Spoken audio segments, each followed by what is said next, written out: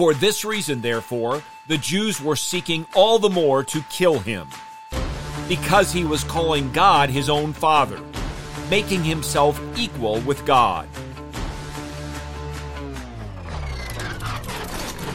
Let me hear you! Go it loud! A1, A2, A3. Please.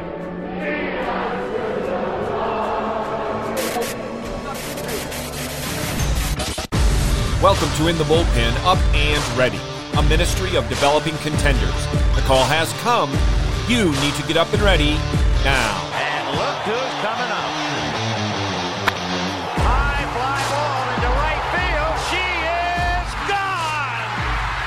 As we continue a series based on the words of John 12:21, Sir, we wish to see Jesus, we again look at how Jesus is revealed in the Old Testament. Last week, we recognized Jesus in Genesis, though far from exhaustively. We saw that in the first book of the Bible, the foundation for Christ has been laid.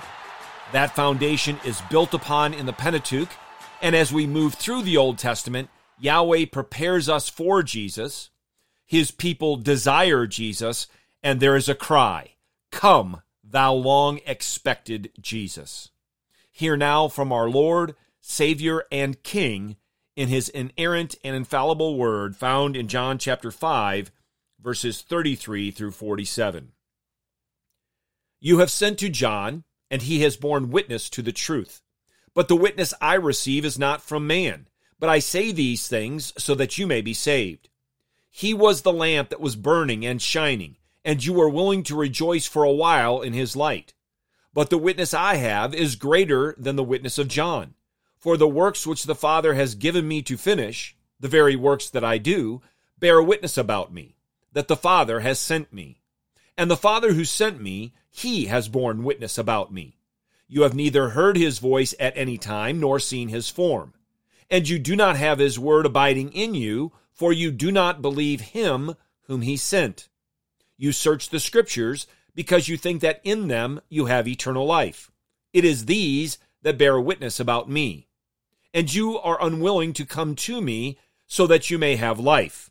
I do not receive glory from men, but I know you, that you do not have the love of God in yourselves. I have come in my Father's name, and you do not receive me. If another comes in his own name, you will receive him.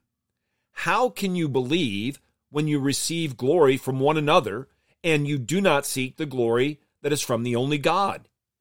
Do not think that I will accuse you to the Father. The one who accuses you is Moses, in whom you have set your hope. For if you believed Moses, you would believe me, for he wrote about me. But if you do not believe his writings, how will you believe my words? Our passage teaches us about three witnesses to Jesus Christ: John the Baptist, God the Father, and the Scriptures. Christ spoke these words to Yahweh's visible covenant people, many of whom were seeking to kill him, and they were because he declared himself to be God incarnate. Our text begins with Jesus talking about John the Baptist. It moves to him talking about his heavenly Father, but then more than half of the passage is about Scripture. It's about the first 5 books of the Old Testament. That is what Moses wrote, but all of the Scriptures. He said, if you believed Moses, then you would believe me. But if you do not believe his writings, how will you believe my words? If our heart's desire is to see Jesus, we cannot and we must not neglect the Old Testament. To do so is to rob ourselves of seeing Jesus as we ought, as Yahweh has revealed him. Not only must we see Jesus in the Old Testament, without Jesus we cannot rightly understand the Old Testament. And lacking in that way means we won't properly see him as he has been revealed in the New Testament. And this is a huge reason why so many who say they want to see Jesus have an unbiblical view of him.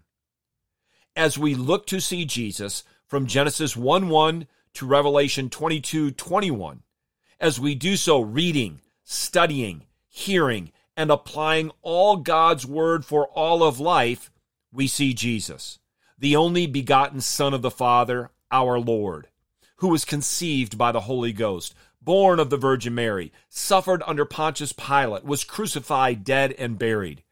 We see Jesus, the one who on the third day rose again from the grave, ascended into heaven, and Jesus who will come again to judge the living and the dead.